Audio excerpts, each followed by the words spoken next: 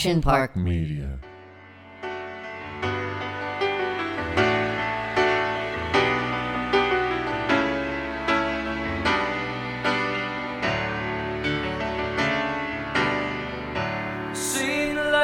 All right, everybody. Welcome to Dom's Den. Well, we decided to go with Dom's Den because a lot of people were misspelling Dominic, apparently. So going forward, it's going to be Dom's Den.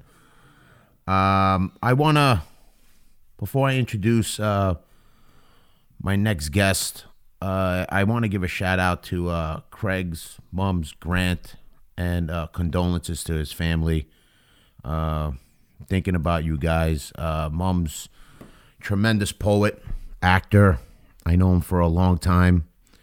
Bronx native, 52 years too young. And just want to send out my condolences to his family during this tough time. Wishing them strength. All right. Today's guest is a guy that's dedicated his life to helping others, a first responder, a New York City firefighter, and 9/11 survivor. He wouldn't want me to call him that because that's just the way John is. To me, he's a real-life hero.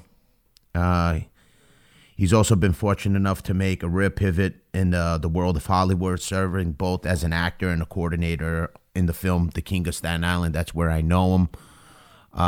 It's my pleasure, John Sorrentino. How you doing, buddy? Good, Dominic. Thank you for the kind words, and sorry for the loss of your friend. Thank you. It's crazy times, man. You know, I still don't know what happened, but needless to say, 52 is too young, and I know you are very familiar with hardships and people dying very young. You went through a lot, and we both know each other. Working on The King of Staten Island, we hit it off right away. You showed me the ropes. You were always there. You always answered everybody's questions. Your patience, the way you conducted yourself. It was just something that always stood out to me, and I loved talking to you about your days as a cop, your days as a firefighter, the whole 9/11 experience, your relationship with Pete Davidson's father, and that's what brought you to the film. So why don't you take it from there? Well, you want to start at the beginning with, as far as Pete goes in the movie. He sent out a text to me and a few other guys who knew his father back in February of 2019. He said, "Hey, I'm making a movie with Judd Apatow, and he wants to meet some of my father's friends for him. He wants to talk about the fire department." So I rounded up a few old timers. We went to a diner in Brooklyn. I think there was 5 of us retired firefighters, and there was Pete, Judd Apatow, Barry Mendel, the producer. Bill Burr was there. Dave Cyrus, who was the other writer. Mm-hmm. Had a nice breakfast, and it couldn't have been a better group of people because we're regular guys. We're not starstruck. We're just talking, just shooting the shit. And we all got along great. Judd got what he wanted to get out of us. We were swapping stories. Our firehouse was actually 2 blocks from his diner. So after we had breakfast, we took them over to our firehouse, downtown Brooklyn, Engine 205 and Ladder 118. We gave them a tour of the firehouse. They met the guys who were working. We have a 9/11 memorial there. I do. I remember seeing it. We went there. We swapped some stories, and the whole thing was maybe about a 4 or 5 hour day, and that was the end of it, I thought. And then over the course of the next couple of weeks, I kept getting phone calls from Barry Mendel, the producer, and they were just asking basic questions about the fire department. What kind of tours do you guys work? What's the difference between a ladder and an engine? Basic stuff, but they didn't know any of it. So I'm constantly, phone calls, emails going on for a couple of weeks. So finally he calls me one day. He goes, "Listen," he goes, "Judd wants to know if you'd like to be a consultant on this movie." He goes, "We're really, we're bothering you so much. We might as well pay you for it." So I was like, "Yeah, hell yeah. I would have did it for free." I said, "But yeah, put me on the payroll." So yeah, sure. So I became a consultant, and it turns out I'm a pretty good writer. I'm nothing special, but what they needed from me, like they would ask me, hey, could you write a scene if you were going to fight a fire? What would it look like? What would guys do? Or if you're sitting around the firehouse, if you're training, whatever you're doing, I'm good at writing it down and explaining it so someone who knows nothing about it will understand it. So yes, all the scenes that we shot in the movie, there were several they didn't even use. I wrote them as a baseline that they could use, and then they took it from there and, tightened it all up and did whatever. Well, I want to clarify something. There's a lot of firemen, firehouse stuff that was in the film that didn't make it on the screen just because of the time constraints, and it was used in the montage. But that's all. I want everybody to know that was all John. I remember shooting, and they would, Dave or some of the other writers and Judd, they would come up to you, what's a prank here? What's a joke? What would you talk about in the and right off the top of it, maybe you should do this, maybe you should do that, and we tried everything. To Judd's credit, we literally tried everything, multiple takes of all different scenarios. And the first thing Judd said to us when we went for breakfast, he asked us, he said, what TV show or movie do you guys think portrayed the fire department most realistically? And honestly, I said Rescue Me, the show that was on FX with. Oh, yeah. I said, because Terry Quinn, who was another consultant on the movie. Yes, Terry. He was the consultant for Rescue Me. And a lot of that show was based on his life as a firefighter in New York City. So I said, look, what I liked about Rescue Me is that they got the firehouse right. The way we talk to each other, the way we break balls, how we act.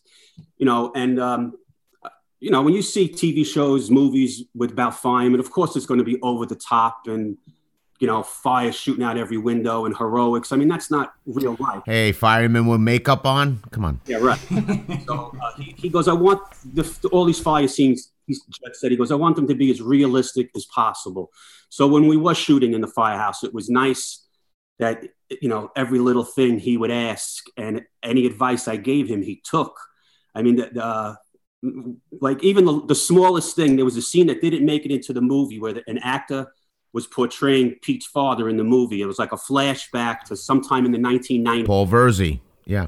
He, I think he rescued a kid in a fire, and he was being interviewed on the news.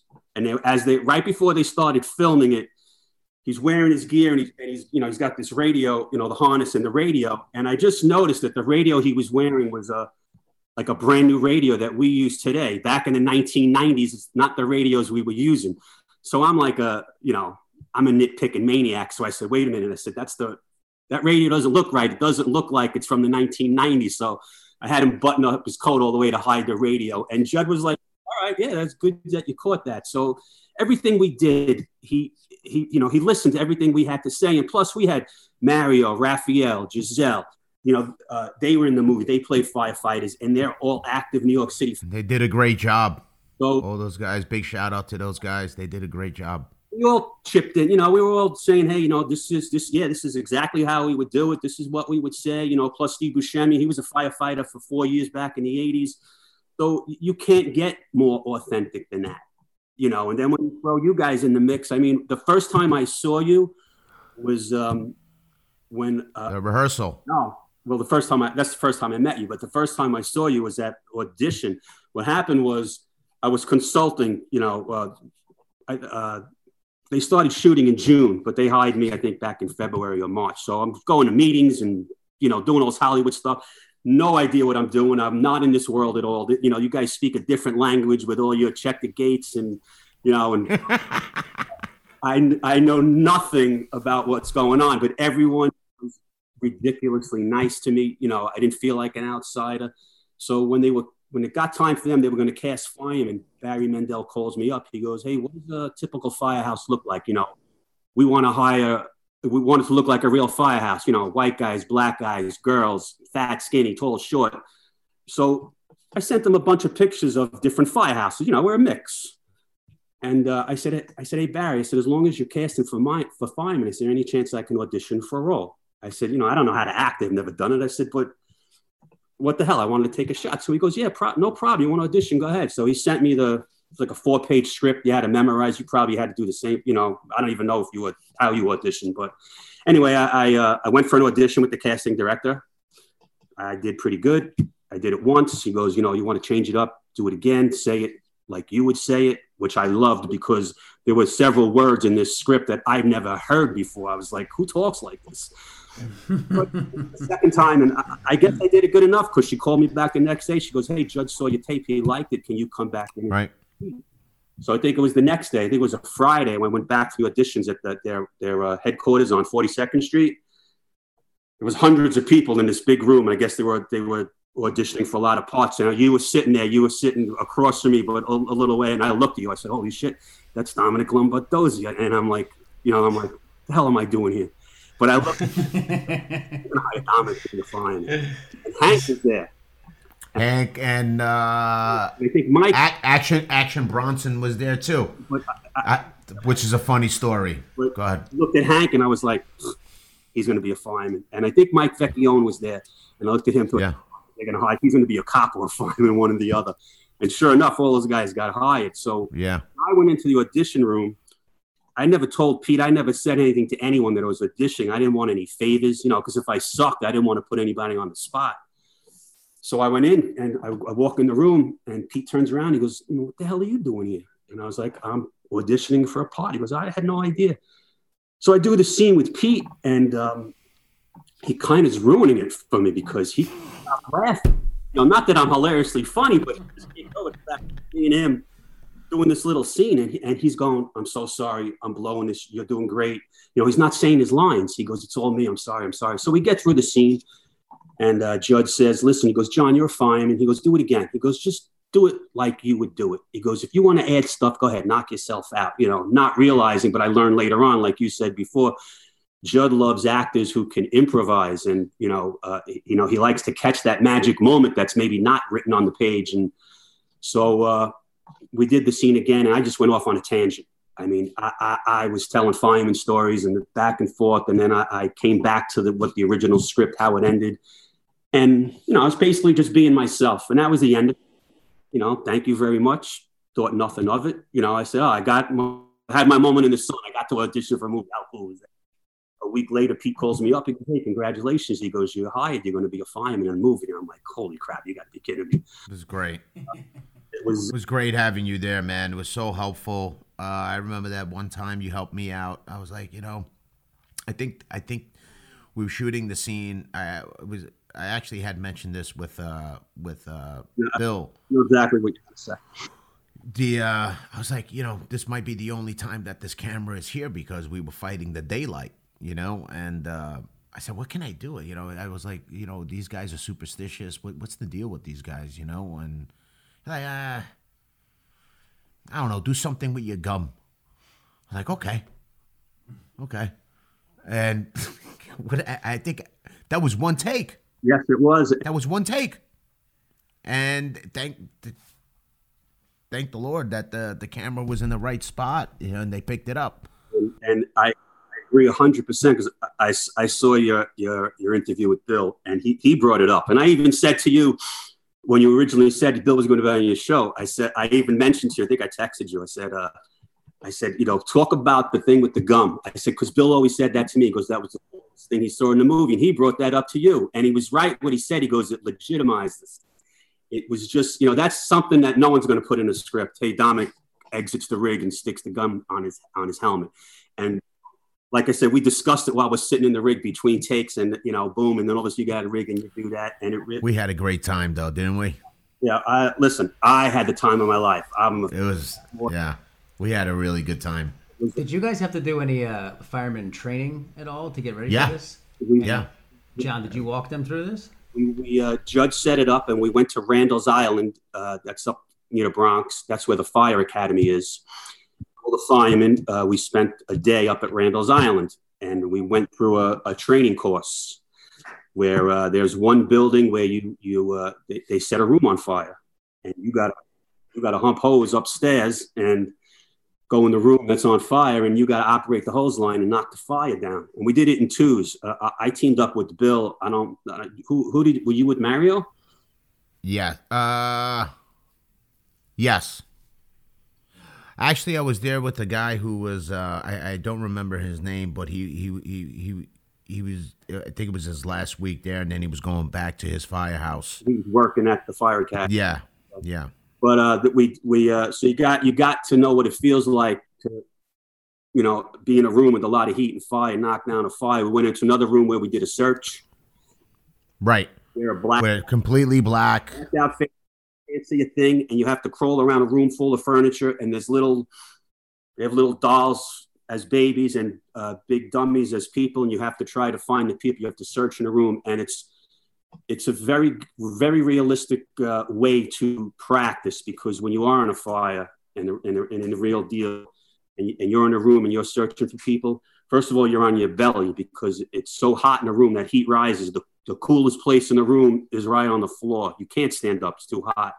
And smoke also rises. So there's a little bit of visibility, a few inches maybe on the floor level. So that's why when you are searching in a real fire, you're on your belly, whopping around. So and you can't see anything. So that search thing, it's a pretty good training drill. So, we did a few other things. So I think it gave you guys a taste of what it is, Oh, absolutely. Yeah. It wasn't easy. I got to tell you, I mean, if you're not used to it, you're lugging up you're wearing a lot of equipment. It's heavy. Then you're working with the breathing apparatus. And if you're not used to that, that could shake you up a little bit. On top of doing all this other stuff, going in a room, it's, there's a fire. I think we also did a little fire blast in one of the rooms, right? We didn't do the rollover, no, but it was something very similar to that. You had mentioned something very interesting. You go, well, it's pretty empty in here, and you go alongside the walls, and that's how you figure things out. He goes, but you have to understand, when you go into somebody's apartment, there's shit everywhere. There's couches, there's chairs where you don't think they would be, and all these different obstacles, right? You had mentioned to me one of the worst fires you were in was this plastic factory, right? It was in 2004. That was actually the last job I was ever at, because I got hurt at that job, and I never went back to work after that. And it was a big warehouse, and the original fire was on the second floor, and then there was fire on the first floor. And the worst place to be in a fire is the floor above the fire. That's the dangerous place to be.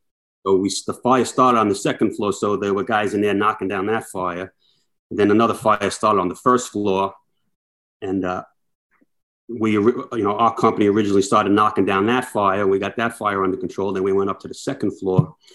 And like I just said a minute ago, when you're in a fire, you don't know where you're going. Now you're in a big warehouse, and in downtown Brooklyn, you're not dealing with, 100 by 100 square building with, every floor is laid out the same way. These buildings are designed crazy. There's alcoves, there's staircases where there shouldn't be staircases. It's insane. And, anyway, in this particular fire, up on the second floor, crawling around, I almost fell down through the first floor because the floor was given away, I think, from the fire on the first floor.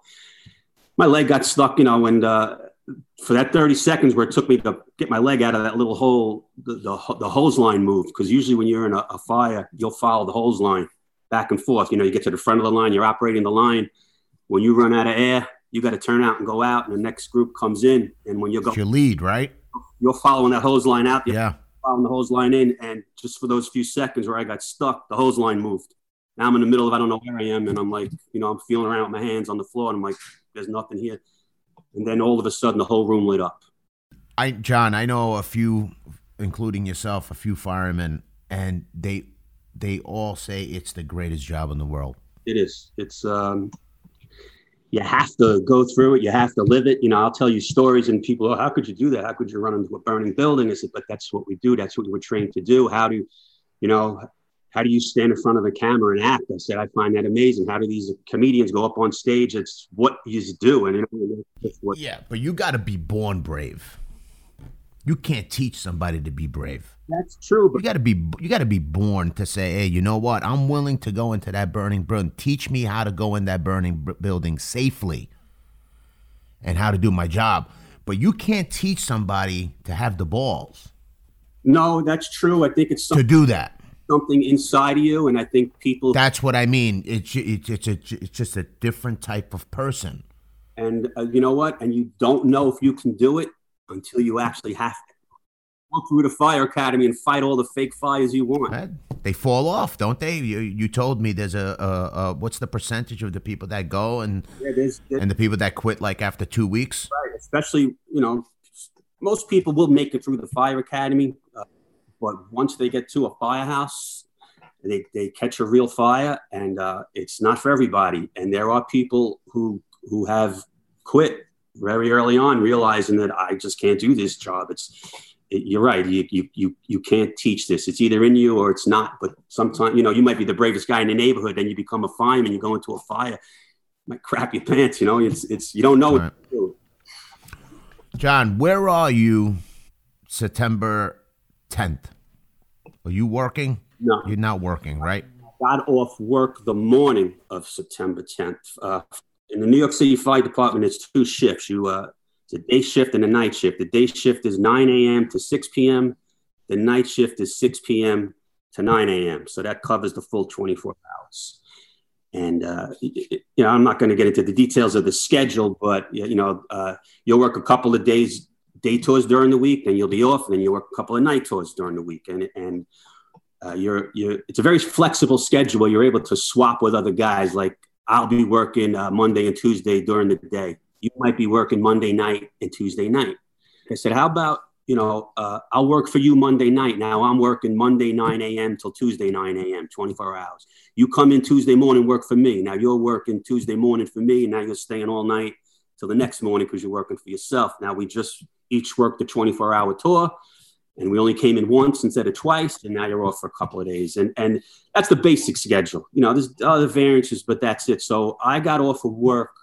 I worked Sunday, the 9th into the 10th. So I got off work Monday morning, September 10th. And I cannot for the life of me remember what I did that day.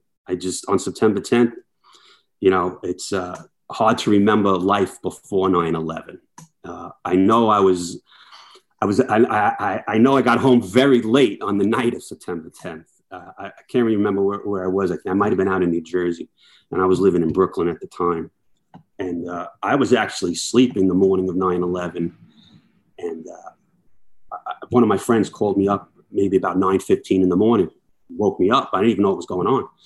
And they said, just want to make sure that you're okay. We see I said, what's going on? I turned on the TV. I was like, holy shit.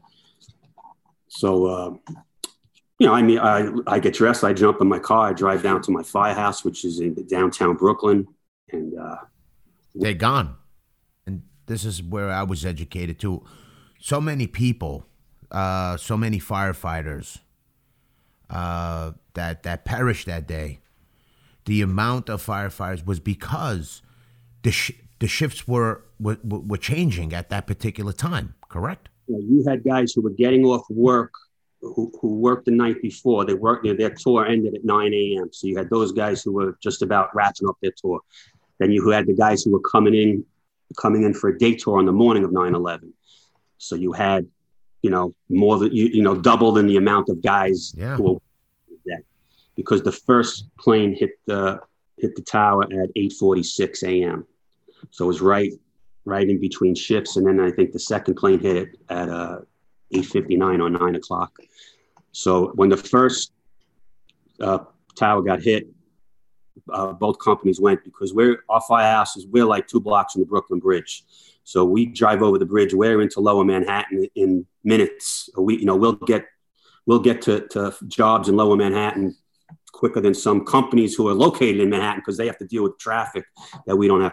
The famous photo that was in the paper, right? That was your engine company, right? That was your. I know this is a podcast, but you'll be able to see this. This is the cover of the Daily News. What date is this? This is October 5th, 2001. Can you see that? Yeah. All right. I'm going to show you a different picture. This is the actual real photo. Okay. You'll see the tower's burning. And this is the Brooklyn Bridge. And right here, that's ladder 118. That's Pete Davidson's dad's on that truck, right? Guys in that truck, and they all died on 9/11. Yeah. Now, this photo was taken by he was a young man at the time. I think his name was Aaron McClam. He was just on the roof of a building in Brooklyn, and he was just snapping photos. And just to jump quick to this story, about several weeks after 9/11, he comes to our firehouse with this picture, and he goes, "I think this is your fire truck in this picture." So we had to get a magnifying glass out to verify it was ours, because we have a special toolbox on the outside of the fire truck so we knew it was ladder 118, and that's how that story ended up being in a newspaper. And that's Was the actual truck ever recovered? Yes, it was damaged, but not as bad as other rigs were damaged. Right.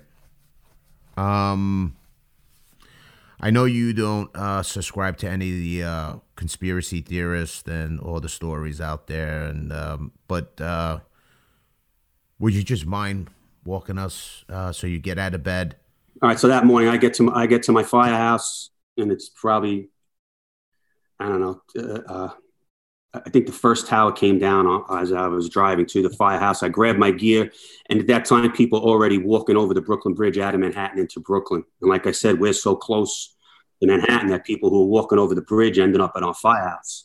So while I was there, I was trying to help a few people, just, go wash your face in the sink. We had some medical supplies. No one was seriously injured, but most people had eye irritation and trouble breathing.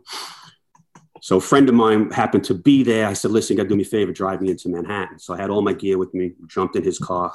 The cops let us go over the bridge, drove over the Brooklyn Bridge. I got out of the car on the Manhattan side of the bridge. He turned around and went back to Brooklyn. And the World Trade Center is only about 4 or 5 blocks from the Brooklyn Bridge once you get over the bridge. So I just made a beeline for the towers. And just the way it worked out, the first guy I bumped into was a guy from my firehouse, a guy, Richie Murray. He was a senior guy in our house. And I spot him, we lock eyes. He comes up to me, he goes, "The whole truck is gone." And I'm like, "What do you mean the whole truck is gone?" He goes, he had a radio with him. He goes, "I've been calling them on the radio the last hour. They're not responding." He goes, "I'm telling you, they're gone." And I said, "What about the engine?" He goes, "No, the engine's okay." I got a story for the engine also, if you want to hear that. Yes. So, I was afraid to ask who was working. It almost didn't matter who was working, because out of the 50 guys who work on our firehouse, we're all best friends. We knew them all. We knew their wives, watched their kids grow up. We're brotherhood. We're brotherhood for a reason. It's not just a saying. It's a way of life. So, it was, when I heard who was working, at first we weren't 100% sure, because as we said before, it was between shifts. You don't know who was getting on, who was getting off. So we weren't 100% sure exactly who was working, but we just knew it was going to be bad. Now here we go. Now we're on the pile. And the first few days, looking for survivors. We're holding out hope. I mean, you see the devastation and destruction. You think you're in a science fiction movie. It's, to this day, it's, when you look at pictures, it's like, it's unfathomable that actually happened. But we're in there, we're digging wherever we can dig and looking for voids and valleys. And underneath the World Trade Center, there's like a small city. The subways are in levels of restaurants and shopping. So we're thinking, hey, maybe anybody who didn't get out somehow made it underground, and days and days of searching, and we never found anybody alive. I know at the very beginning, like that first day, there was some firemen trapped in a stairwell with the woman that they had rescued. Mm-hmm. That was an amazing story. The whole building collapsed except for the stairwell these guys are in, and they survived, but very, very few people survived the actual collapse. Very few stories like that. Yeah, not many. A lot of nonsense stories. Oh, this guy rode down 80 flight, boom, boom, boom. He rode the collapse down. He landed in the street. None of that was true. We didn't find anybody alive, just after those first couple hours. But we had hope, but it was after a few days that we realized that we weren't going to find anybody. And the really heartbreaking thing is, I don't know if you remember us from being at the fire academy. We wear something called a pass alarm. It's an alarm to our belts. Right. And when you go to a fire, when you turn on your air, it automatically turns this alarm on. So it's done automatically. And now what that alarm is, if you're standing still for any amount of time, that alarm will start beeping. So if you're, you got your mask on, but you're not actually in the building yet, and you're standing outside waiting to go in, all of a sudden, a minute later, you'll hear beep, beep, beep, and you have to go like this to shut the alarm. Yeah, you have to wiggle. You have to wiggle. Yeah. The reason for that is if you're in a fire and God forbid something happens to you, you get knocked unconscious or you get stuck and now you can't move. After a minute, that alarm's going to go off, and that's going to let other guys know, hey, this guy's in trouble, and you'll follow the sound and you'll be able to locate him. Now, the morning of 9/11 and all that, for the first couple hours of that afternoon, it's dead silence.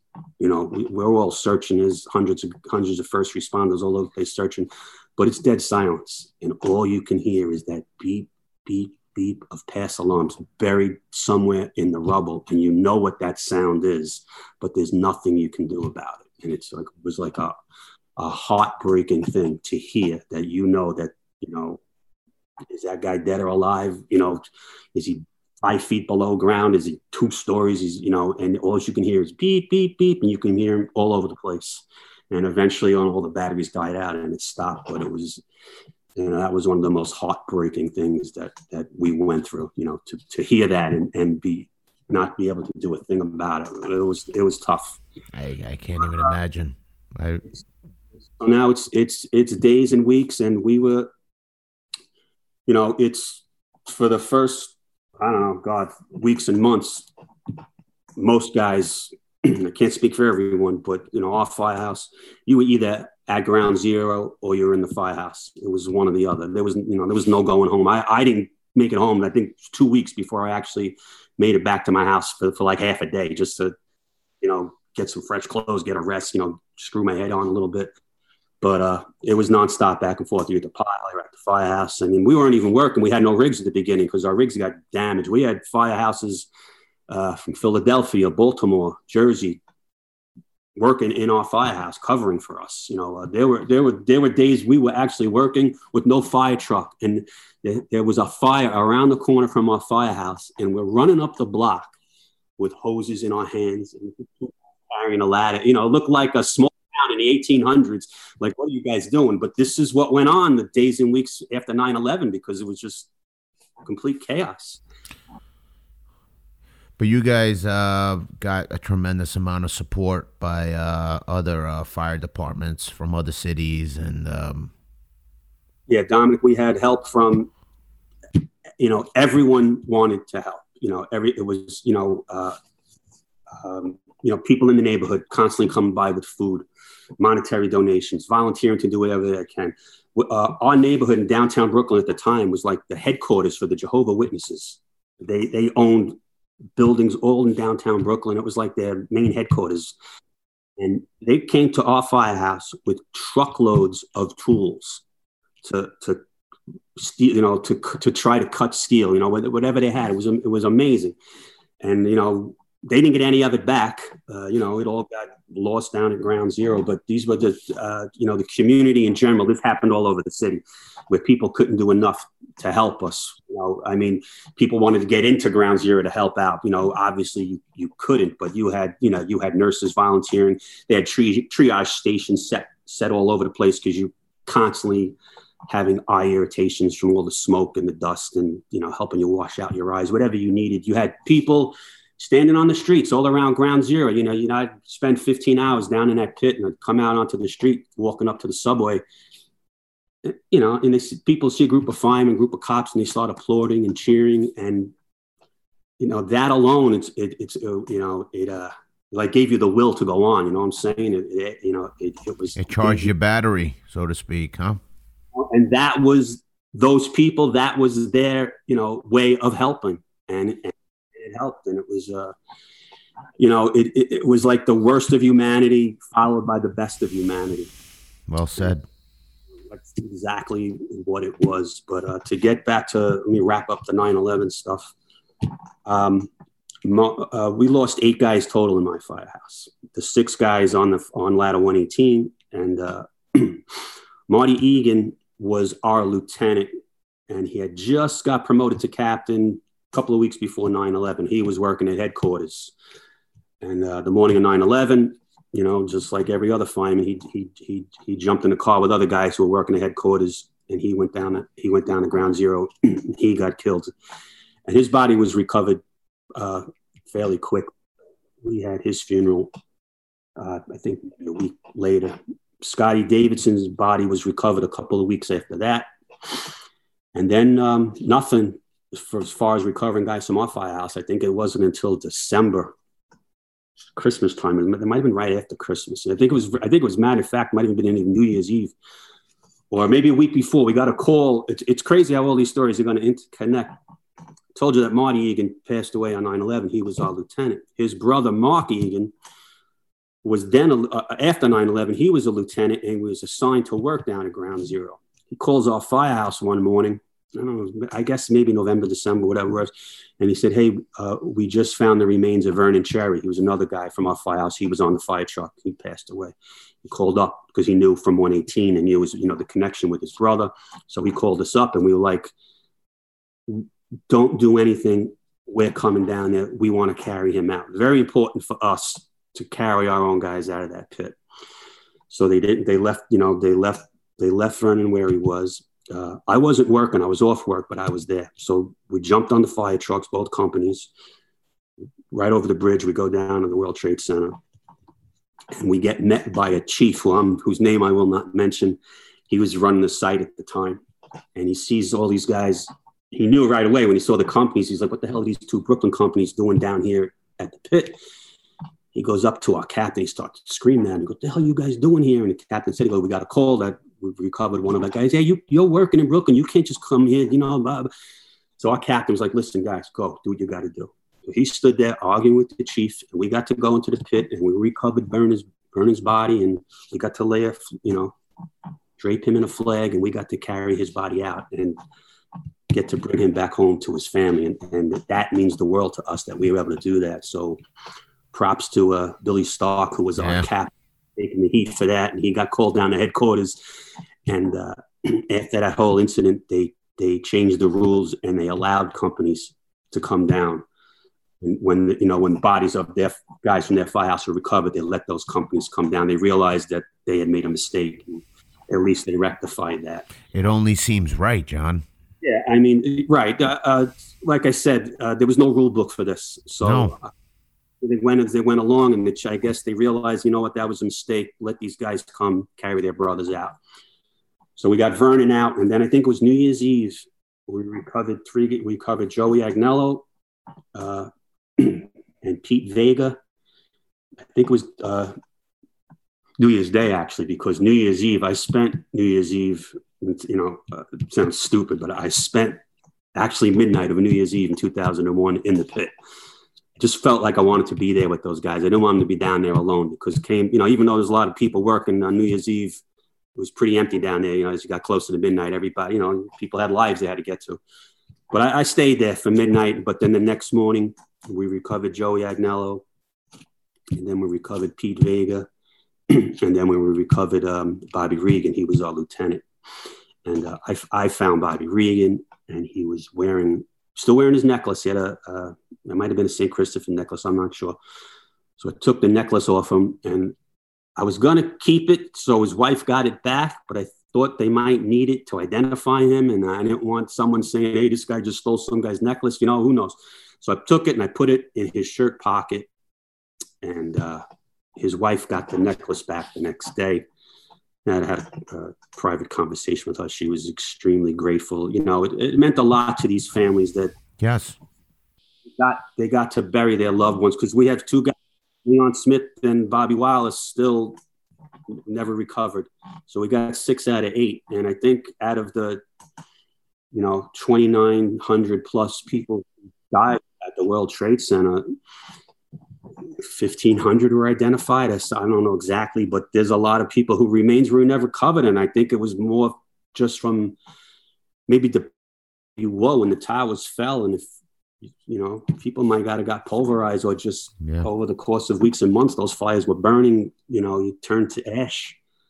So it was just, like I said, we got 6 out of 8, and it was, it still haunts us that there's 2 families who have no cemetery to visit. You know what I'm saying? Like, they still don't have that closure. As horrible as 9/11 was, 20 years later, families will just never get that full closure that they need.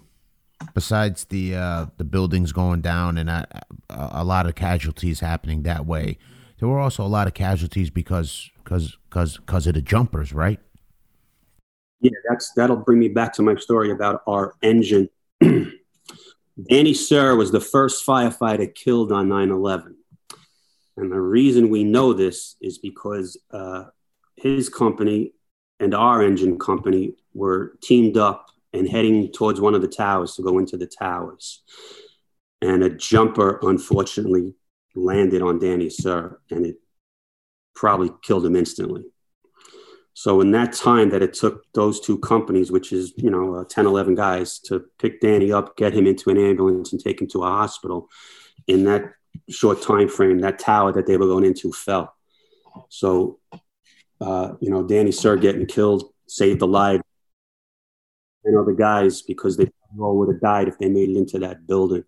So that's how we knew that our engine company was safe on 9/11, because of what happened to Danny Sir. And it's just one of, hundreds of stories that, people don't know. There's a lot of stories that I don't know that happened on 9/11. It's just, it's like one incredible story after the next. I mean, the fire department, they set up their headquarters in the building. Well, I can tell you, it's easy after 9/11, and of course, to this day, to everybody to be a Monday morning quarterback. But I can tell you, on the morning of 9/11, there wasn't a person in the world who thought those buildings were going to come down. That's why it was important for me to have you on here. The reason I can say that is because in the New York City Fire Department, you have some of the best of the best. And you had chiefs who were like collapse experts, building construction experts, guys who went to Oklahoma City when it was bombed, guys who went all around the world when there were, building collapses, whatever, any major fires, and taught people, how to do things, how to survive these events, how to build buildings, whatever it is. Now, all these guys, the best of the best, set up a command post in the lobby of one of the World Trade Center towers. And so if those guys thought that there was any chance at all those buildings were coming down, they would not have set up the command post in the lobby of the building. And all those guys died because the buildings collapsed while they were in the lobby. The command post is where the chiefs are, trying to coordinate everything, trying to keep track of where everybody is, and and so no one thought those buildings were coming down. Okay, I'm sorry, they're not. But at the same token, we all knew those fires were never going out. You can't put out a fire 70, 80 stories up in the air when there was no sprinkler systems in the building anymore, because they were all destroyed. So the sprinklers aren't working. The standpipe system, which is a group of pipes that go from the ground floor all the way up to the roof, and they're connected to the water main, and fire truck can hook up to that water main and fill that pipe with water. And now you can just take a hose up to the 70th floor and hook up to that pipe in the staircase, and now you got water. Those are all destroyed. So there was no way to get water up to the 70th, 80th floor. Those fires were just going to have to eventually burn themselves out. You weren't putting those fires out. So, like I said, no one thought those buildings were coming down. And now if you want to discuss, conspiracy theories, I'm well versed in that too, because I've had 20 years of discussions about conspiracy theories. I watched a lot of documentaries. I've read a lot of books about it. And I say the same thing about every conspiracy theory, that to me, I'm very open-minded. I'll listen to anybody that has something to say. I don't disbelieve anything. You want to talk about being abducted by aliens, I'll listen to it. You know what I'm saying? I believe in God. But I can't prove that he exists. So if you want to talk about conspiracy theories, I'm listening. But the thing with conspiracy theories is that no conspiracy theorist ever offers a secondary solution. They'll just say, there's no way those planes took those towers down. Okay, you tell me what happened. Well, it's just impossible that the planes took those towers. Well, then you tell me what happened. They just offer opinions, whereas I'll counter with facts. You want to discuss Building 7? No, I actually want to stay away from that, and because we've had these conversations. I don't subscribe to any. I thought that the impact of the plane did so much damage to that structure, and from what I understand is that the World Trade was more or less hollow in the middle. They wanted wide open floor space. They don't want walls. They wanted big, wide open areas. So the way those buildings were constructed, you had steel girders wrapped around the complete outside of the buildings. Very long steel beams going from point A to point B, and then all wide open underneath. So you didn't have support. The only thing in the middle of the building was the elevator banks right in the middle. But now that beam's going a very long distance, and it's only supported at each end. So when those planes hit where they hit, first it obviously knocked some beams off the girders, off their supports, and then it started fires. All that jet fuel poured down to the lower floors, and it ignited a lot of fires. And what was burning was office furniture, desks, rugs, whatever it was. Everything was burning. And a lot of people argue that it didn't burn hot enough to melt steel. And they're right, because I think you need about 3,000 degrees to start melting steel. Don't hold me to these numbers, but something like that. And I think as hot as it got in there was maybe close to 2,000 degrees. But the steel didn't have to melt. What happens to steel when it gets hot, it needs to expand. It's called thermal expansion. When it gets hot enough, it needs to expand. Now, when it's attached on this end and this end, there's no way for it to expand. So that's what happens next is it starts to bend because it has to expand somewhere. And then now a steel beam will start twisting. And when it twists enough, eventually all the nuts and bolts that are holding it to one end are going to snap. And that's what happened between the planes causing the initial damage and then the fires heating up the steel and the certain steel bending. All of a sudden, boom, one floor is going to collapse on top of another floor. And now that floor can't hold the weight of two floors, and it collapses onto the next floor. And now all of a sudden, it's boom, boom, boom, boom, boom, pancake collapse straight down on the ground. And that's how those towers came down. And, I've listened to so many, conspiracy theories about a controlled demolition, because did it look like it? Yes. Well, it depends on what angle, too, you're looking at it. Generally speaking, and people have said, we heard explosions, and there's video of, if you watch one of the collapses in slow motion, you can see, like on the lower floors that hadn't collapsed yet, you'll see smoke shooting out of windows, and people would say, you see that? That's an explosion on a lower floor. Collapse, air pockets. Yeah. I did like I said, did a lot of reading, did a lot of research, because controlled demolition seems to be like the number one conspiracy theory for this whole 9/11 thing. What they use in buildings is called thermite, I think. You have to attach it to the steel in order to blow it up to make a building collapse. So now think about it. You work in World Trade Center, 210-story buildings packed with people 24 hours a day. Where in these weeks a month before 9/11 are these guys strolling and ripping down a wall and ripping down fire insulation and getting access to... Why is that guy rolling a cable down the hallway? Nothing to see here. Dynamite. What's he doing here? It was, you can think controlled demolition, but if you actually sit back and think about everything that has happened, I agree. It's impossible. And they talked about Building 7 that collapsed later in the afternoon. Building 7 was about a block away from the World Trade Center. It was about a 50-story building.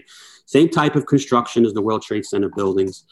and it collapsed at 5:30 in the afternoon because when the World Trade Center got hit, a lot of I don't know if it was buildings or plane parts crashed into part of Building 7, but you couldn't see it from certain angles. 3 sides of the building looked fine. 4th side, you could see where the damage was. So fire in Building 7 too, and it burned all day long. And we knew no one was in Building 7, so we didn't waste any resources putting anybody in harm's way going into Building 7 because there was no one there to save. So we just let it burn, and we knew eventually it was going to probably collapse. So everyone stayed away from it. That's why nobody got killed when Building 7 came down, because we knew to stay away from it. And people talk about, well, Building 7, because I think the CIA had offices in there. The FBI had offices. People want to come up with this other conspiracy that's why they destroyed Building 7 to destroy evidence. And my counter argument is always the same. I said, if there's any evidence from the CIA or the FBI about any 9/11 shenanigans, anything going on in the Middle East or whatever, I said, what kind of evidence could there be? Wouldn't it be on a computer disk or something? You have to knock down a 50-story building to destroy a computer disk? I mean, just, take the computer and... It's absurd. Right. It's absurd. That's what I'm saying. Like, you really got to wrap your mind around the whole thing if you're going to offer, alternate versions of reality. But I think because it was such a huge event and, people just don't believe that. You're telling me that, a bunch of guys came over from the Middle East, undetected in this country, learned how to fly planes in 1 year, and then hijacked planes with box cutters and then crashed them into the World Trade Center, and those towers collapsed. Yes, that's what happened. But I think it was such a big event that for some people, it's too simple. It needs to be a big, huge government cover-up, which I'll never understand why people... Well, once these conspiracy theories came out about 9/11, then you started hearing some about Pearl Harbor, the same thing. Well, political machine, just because of what was going on to incite war, and war brings money and economics, and I mean, I'm not really that versed in it, but then you just started hearing all these other conspiracy theories regarding Pearl Harbor and stuff like that. Things came out about, the reason government knocked the towers down because we wanted to go to war in the middle. I'm like, really? I said, weapons of mass destruction got us into war in the Middle East. I said the government didn't need to knock down buildings to get us into war. Yeah, never found those either. Their own excuse to go invade Iraq if they wanted to. They didn't need to knock down buildings. So right. Well, let's. I want to move off of this a little bit, and I know you were a cop for 6 years before you were a fireman. Why? What made you want to be a fireman? I can say that I didn't grow up. Oh, I want to be a cop when I grow up. I want to be a fireman grow up. I wanted to be a baseball player when I grew up. Me too. Well, listen, we shot some hoops together. We threw the football around one day. Yeah. I think we can agree that we're both pretty athletic. Yeah. But, I grew up, middle class Brooklyn neighborhood. My father was worked for the New York City Transit Authority, city worker. A typical Brooklyn upbringing. I had 2 older brothers and a sister. Great parents, raised us right. We weren't rich by any means, but we didn't want for anything. And, I was a typical kid hanging out. I went through high school. I got out of high school. I didn't know still didn't know what I want to do with my life. I went to college for 1 day. Okay. And so I didn't know what I was majoring in. I didn't know nothing. I went into college for 1 day. I said, I can't do this anymore. And then I was 18 years old. I got a job in a sporting goods store for 2 years, and then I got called for the police department, and several of my friends also became cops. So I became a cop, and I got on in 1985, which was when crack hit New York City. Wow. You in the Rockaways, correct? No, I was in northern Brooklyn. I was in all the bad neighborhoods of Brooklyn. Oh, wow. In Bushwick, Bed-Stuy, yeah, Red Hook. And back in 1985, when crack hit New York City, crime exploded, murders exploded. What precinct? I was in the 8-4, the 8-8. I was in a few different precincts. I hopped around. It was was nonstop action. You know, you worked call after call after call. It was insane, but I loved it. Worked with a great group of friends. You know, I'm still to this day still friends with a lot of guys I worked with when I was a cop. But when you're a cop, you also interact with the fire department. You know, you'll go to car accidents together. You'll show up at a fire. And I had friends who were firemen. I had friends who became firemen. Every fireman I ever met in my life, you said it earlier, they all tell you the same thing. It's the greatest job in the world. That's all I kept.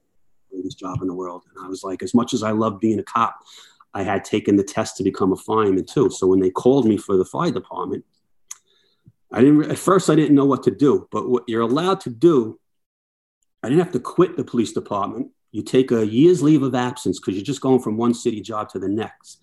So I had nothing to lose. So I took a year's leave of absence from the police department and I went to the fire department. All my seniority came with me. My pay stayed the same. So it really wasn't giving anything up. I was taking a shot. And it was an adjustment at first. I loved the fire academy. You know, I had a great time. Once I got to my firehouse, it was a little bit of an adjustment because you spend a lot of downtime in the fire department. You know, a lot of time you're just sitting around the firehouse, you know, goofing off, doing whatever, you'd maybe doing a little training. But you're not going on calls all day long. So I had a hard time adjusting to the days where you were sitting around, you weren't doing much. I was a new guy and I had no friends. I was in the police department for a while. But once you catch your first fire and you start making friends, all of a sudden it just becomes second nature. And then I never looked back. And no regrets as far as my career goes. Well, John, you're in Dom's hot seat now, okay? Oh, no. What's one of your biggest pet peeves? My biggest pet peeve, I think, is people who think that the rules don't apply to them.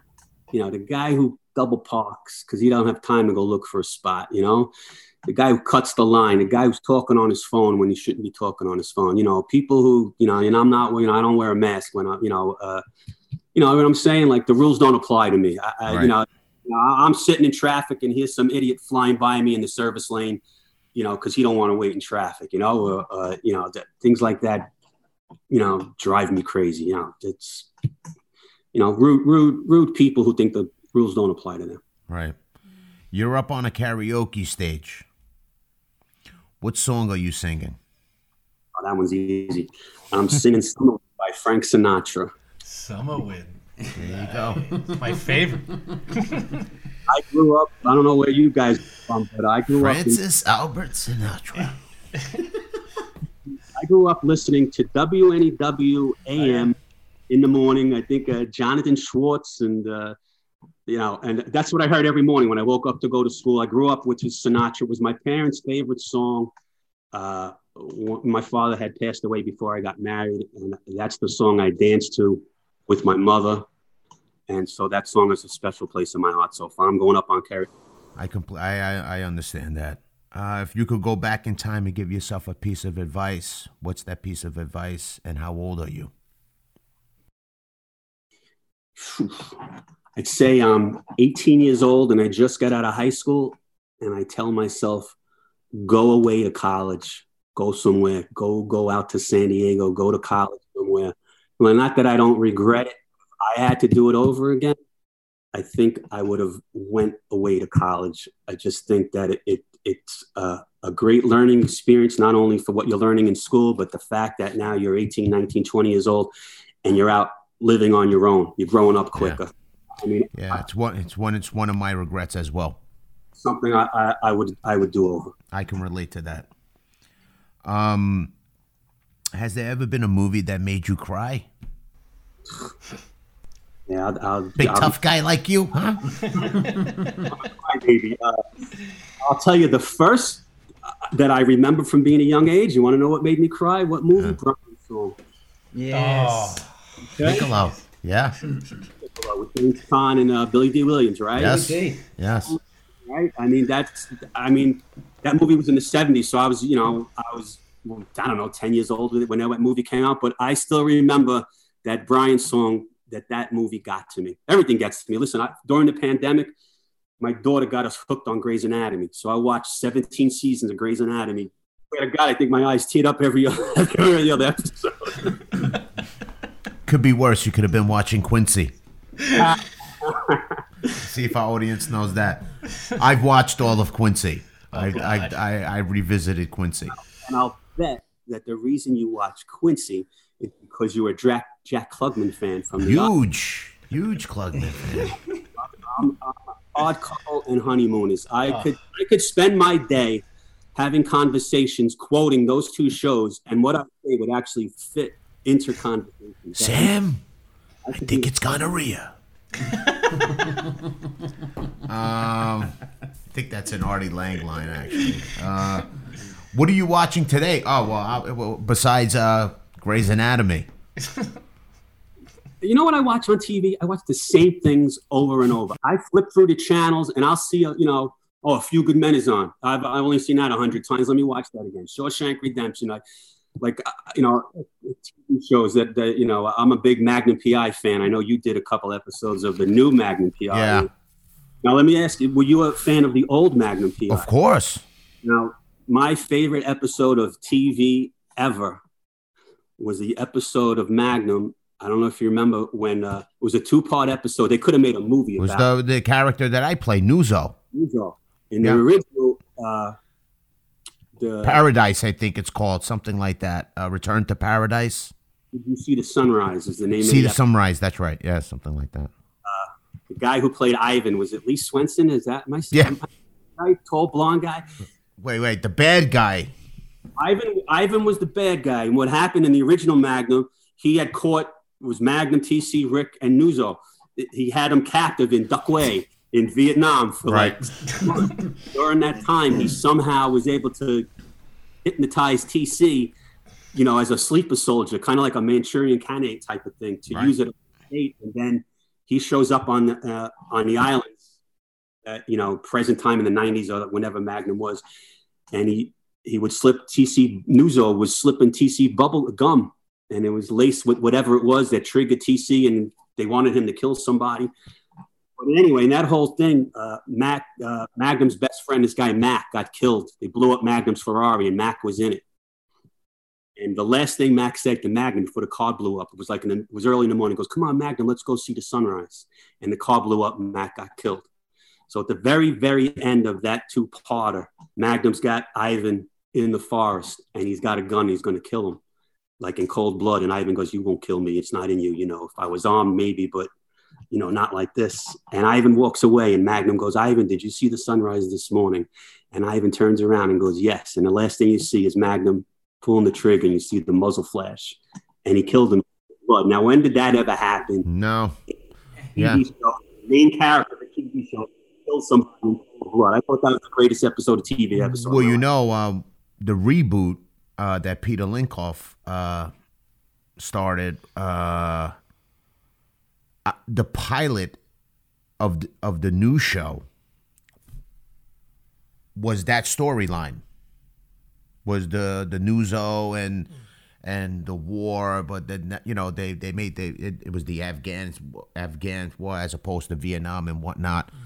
But I think it was one of his favorite episodes as well, and Peter always loved going back to the certain characters who represented mythology of the show, and that's what Nuzzo was. Of not so much the case of the week, but kind of connecting the case of the week to something from the past. And I think that's what made the new show work as well, was going back to the old show, because I remember watching that episode, and I remember watching Nuzzo in the car, and I think they pick him up at the airport or something like that, and he's in the car, and then he's just staring out to space, and he takes his tie and he starts doing like a bandana, right? You remember that? And so that's another. I'll still watch it. Another show if I'm flipping through the channels. Magnum's on. Gotta watch. Yeah, it was a kickoff. It was the kickoff for the reboot. And it's funny you bring that up. That's why I watch NCIS. I'm a big fan of that show, and that's another show that's great at going back for something. In season 17, they'll flash back to something in season 2, and all of a sudden it makes sense, like I don't know who these people are who create these shows, the things that they come up with, where they're able to go back and it's a team of writers, a team of people. They that's what they do every day. I got a little taste of it, just being and doing that movie thing, but I like that whole movie thing for me. What I enjoy, I love watching people who are masters of their craft do their job.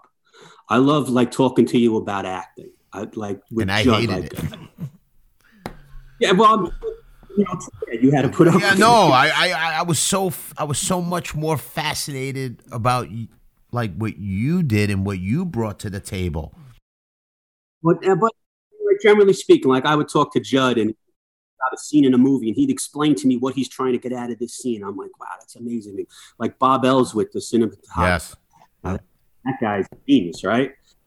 Just listen to him, the way he sets up the camera and the lighting and what everything, the guy who ran the props department. I spent a lot of time with him listening.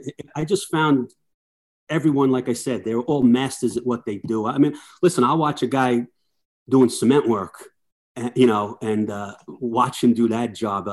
I just find it amazing when people are so good at their job. I just love watching them do it. And that's what that movie was to me. It was just groups of people who were just masters at their craft. And I just got to experience it. And I thought it was great. And I wanted to bring up one funny thing, because I've been watching your podcast. You're crushing it. I haven't seen the Henry Winkler one yet, but I've watched the other ones. And when you interviewed Sherry Thomas, right? Was that her name? Yes. You mentioned something about sides, and I had a similar, different experience, because we were on the set, and someone came up to me and said, "Hey, do you want to go over your sides?" And I was like, "Yeah, okay." So I go like this. I turn this. What the hell are you doing? I said, "I thought you were trying to figure out which side I look better on." He goes, "No," I had no idea what side. Out of water. I had no idea. So I had to embarrass myself to find out what sides meant. So when you were having that conversation with her, that cracked me up. I saw good. I'm not the only. You're always learning. Yeah. Kept your ears open and your mouth shut. You learn. Well, I think you're a hero. I know a lot of people out there think you. Who's your hero? Well, I would say my parents are my hero. I mean, my father fought in World War II,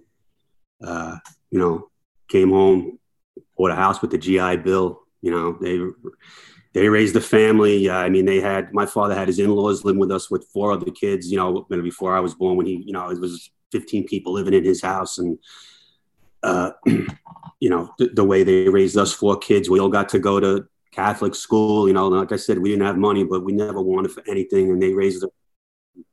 My mother taught us all right from wrong. And yeah, they're my heroes. Anything you want to plug, John? Any foundation? I know you work closely with some of the 9/11 families and what they're going through. People, you had to stop being a firefighter because of stuff that happened to you being in the pit. Yeah, well, asthma is what eventually did me in, but also that fire I told you a little about earlier, that at the last job I was at,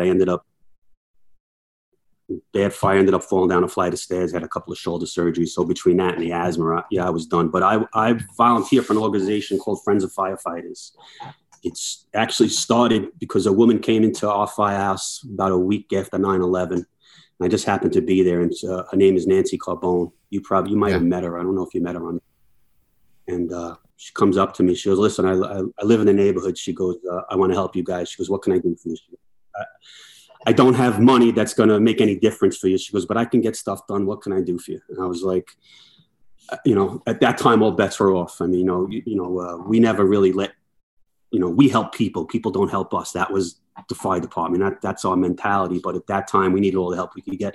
So I said, "You want to help us?" I said, "We need bunting for outside our firehouse." Bunting is the black and purple cloth drapery that you'll see hung over precincts or a firehouse when somebody gets killed.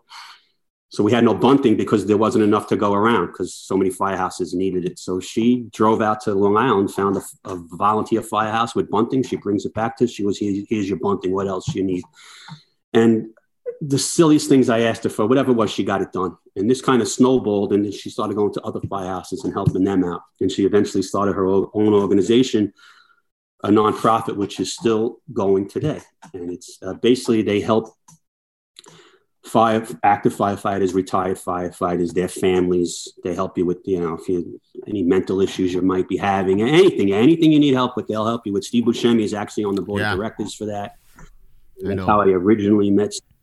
I got to tell you about Steve Buscemi. I've met him several times over the years through the organization. I'm not friends with him, but when I see him and I remind him who I am, he remembers me. So when we met for rehearsals on the movie, I'll tell you one more silly story. That morning, rehearsals was at 10 a.m. in Manhattan. Now I'm living in Staten Island. So I said, I'm going to take an express bus to the city at 6:30 in the morning. I don't care if I'm there 3 hours early. I'm not being late for my rehearsal. I get on a bus at 6:30 in the morning, and an express bus goes from Staten Island through New Jersey into Manhattan. That's how it goes. Get on the Gotham Bridge, dead stop. There was an accident on the Jersey Turnpike. They closed it down. I'm like, you got to be kidding me. It's 7:30. It's 8 o'clock. It's 8:30. I'm sitting on the Gotham Bridge. I'm like, I can't believe it. It's 9 o'clock in the morning. I'm just about to make the phone call that I'm not making this rehearsal. But then all of a sudden, traffic started moving a little bit. Come out of the Lincoln Tunnel at about 9:40. Now, the Lincoln Tunnel is 44th and 11th, I think. And the rehearsal was on 27th and 6th. So we come out of the tunnel, the bus lets me jump right out of the bus. And now I'm running through the street of Manhattan. And I'm saying to myself as I'm running, I'm like, is anybody else in this movie doing this? I said, these guys are pulling up in front of this building in their chauffeured limos. And here I am running through. I said, what the hell's going on? I get in front of the building. I'm drenched in sweat, because it's the summertime. I'm soaked. I get there at 2 minutes to 10. I go upstairs. I go in the bathroom. I take my shirt off. I'm wiping myself down with paper towels. I'm like, what the hell is going on here? So anyway, I get into the rehearsal room and I meet all you guys. That's when I first met you officially. And I end up sitting next to Steve Buscemi. And, now he knows me. Hey, John, how is Steve? And make a little small talk. And now I have no idea what I'm doing again because this is all foreign to me. I don't know what's going on here. So then, we're all sitting in a semicircle and Judd's facing us and he hands out all the papers. I'm going to do 4 or 5 scenes. And, you've got 2 lines, you got a line, you got a line. I said, all right, I'm figuring it out as I go along. So very informal, but, then Judd goes, okay, whenever you guys are ready, he goes, action. And now I'm sitting there, and I think Bill Burr starts talking. And I'm just following along. I got 1 line at the end. And I'm hearing Bill Burr say his lines, and I'm like, what the fuck you doing here? And now I just say your lines, and I'm like, really that? And then Pete says what he's got to say, and I'm like, oh my God, what am I doing in this room? And now Steve's sitting next to me. When his turn comes, as soon as he opens his mouth, he doesn't say what's written on the page, but whatever he says means the same thing. Once he starts talking, it just felt like it went up to this level, and I was like, I do not belong in here. What am I doing? But like I said, I had 1 or 2 lines. I was playing myself, so it was easy. I remember those sessions. They were great. I had I had a good time because Judd is so informal, and he let guys improvise, and you just made up your own stuff, and it was funny. We did a scene at the firehouse kitchen, and they used 30 seconds of it in the movie, but we went on for 5-10 minutes and we're just screaming none of that was written down. We're screaming at each other. But I also remember those rehearsal sessions, if you want to call them that, where, you would bring up a topic. Hey, how's your wife doing? Or something like that. Or you always brought this family thing into everything, whether it be a baseball game or something like that. But you were great in those sessions. I threw out everything I could think of. They wanted to hear a lot of stories about Pete's father, and I told a lot of good stories. Listen, that scene at the end of the movie when we're all sitting at the table in the bar, now to me that's one of the best days of my life. I'm sitting at a table with you. That was a great scene. That was a good day. Now that scene, I'm not going to say I wrote that scene, but I wrote that scene, and those stories that Steve's telling. Hear that, WGA? No, I mean, I'd write it, and then, like I said, now I'll say they're saying, okay, now we know, now we got something to work with, and they boom, boom. But the actual story that Steve told about Pete's dad being on the roof of the car, drive over the Brooklyn Bridge, that's a true story. All right, now it's me bringing this story, to Judd, and they used it in the movie. Now here I am, Johnny Nobody. I'm sitting at a table for 6 hours. I'm sitting next to you, and like I said, Bill Burr and Steve. Sitting there for 6 hours watching Steve Buscemi tell Pete my stories about his father.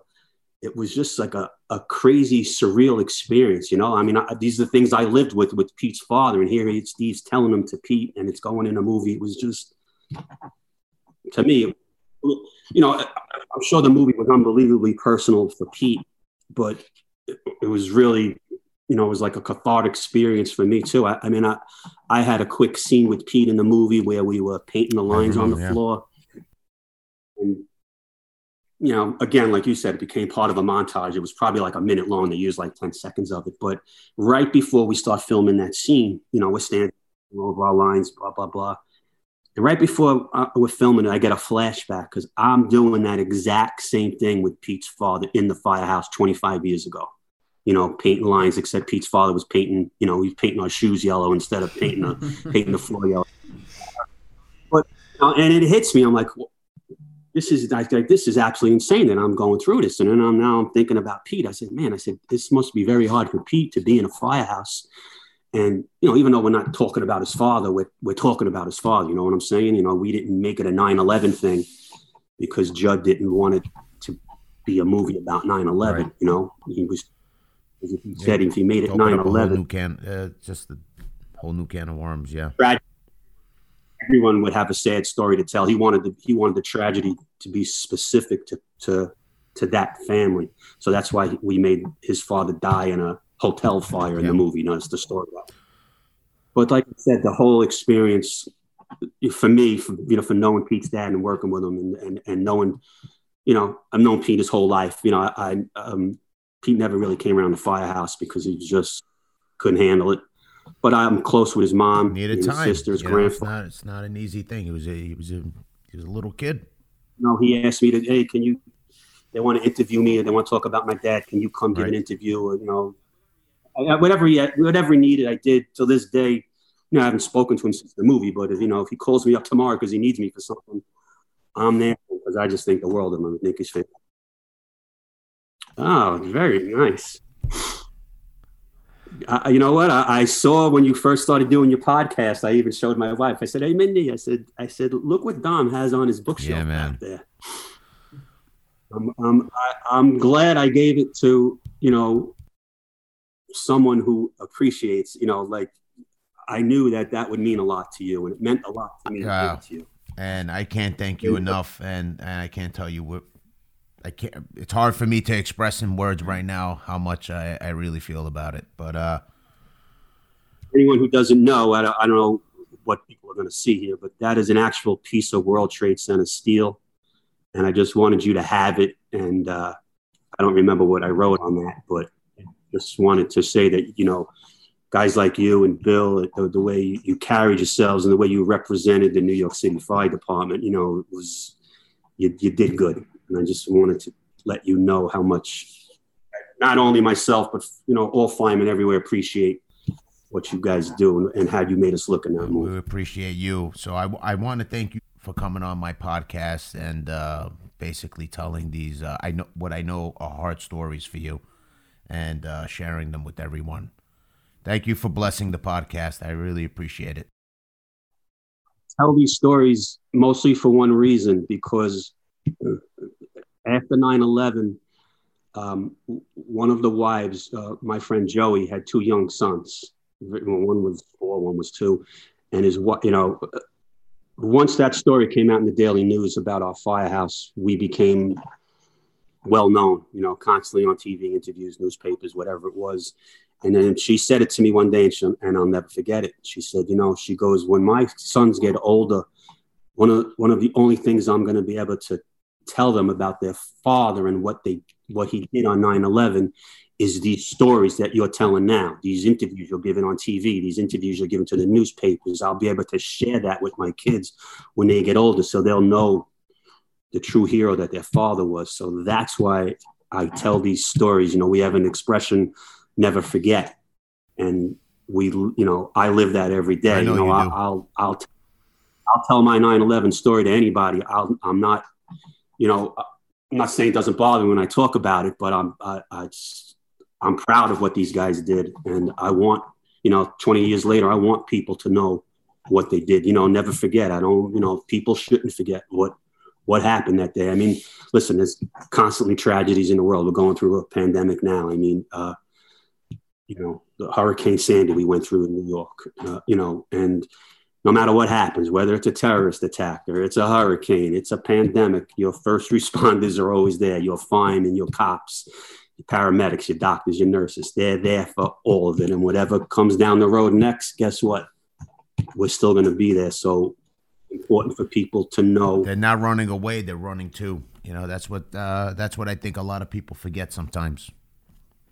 What people are made of, and especially we got to give a shout out to the New York City Police Department, because they've been going through hell for the past year with all these riots and protests, and they've been getting a bad rap, and it's just not fair, and they do an unbelievably tough job, and they deserve all the credit in the world for what they do. Yes, they do.